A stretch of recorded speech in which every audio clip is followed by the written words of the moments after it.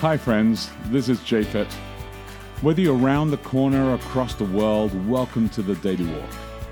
I want you to take a moment today to pause in Jesus and see what new thing could take place in your life. At the end of this podcast, you can download our app, Boulder Church, or visit us online at boulder.church to connect. And remember, we would love to hear from you as we prepare for our messages every Saturday morning on the Daily Walk. Good morning. It's Saturday, November 24th, Sabbath. It's my little niece's 6th birthday as well, which is pretty cool. That's awesome. That's really exciting. Yeah. I love that.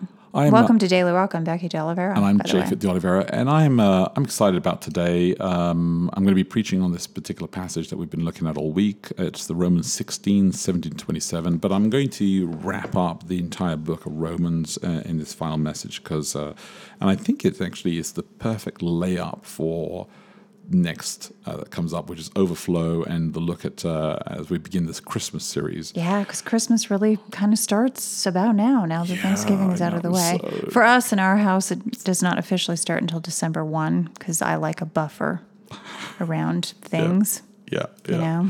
Yeah.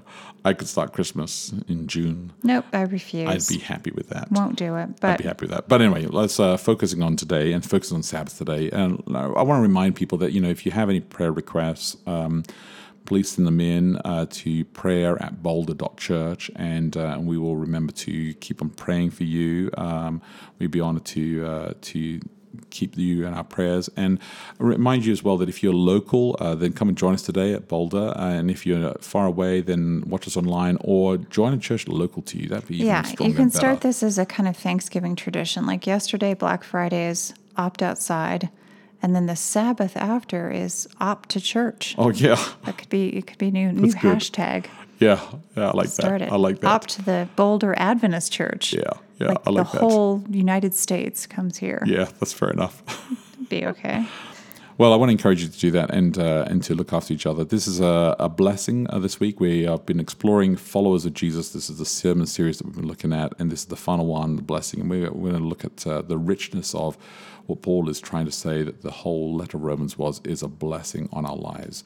Let me pray for a blessing on your life as well today on the Sabbath, which is actually a blessing for us every week. Heavenly Father, thank you for blessing us with the Sabbath, a space in time every single week where we get to be reminded that you are going to bring heaven and earth together, that you are one day going to reunite us, and we will be able to celebrate always with you and not have to have a time where we have to struggle to be able to make space in our lives to be able to do this. Lord, I just thank you for the glory of Sabbath, for the joy of Sabbath.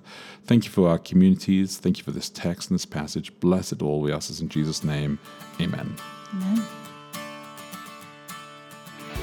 Hey, thanks again for listening to the Daily Walk podcast today.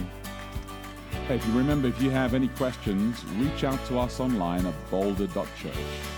And if you can help support us, please feel free to give online at boulder.church/give. Until next time, look after each other and live love.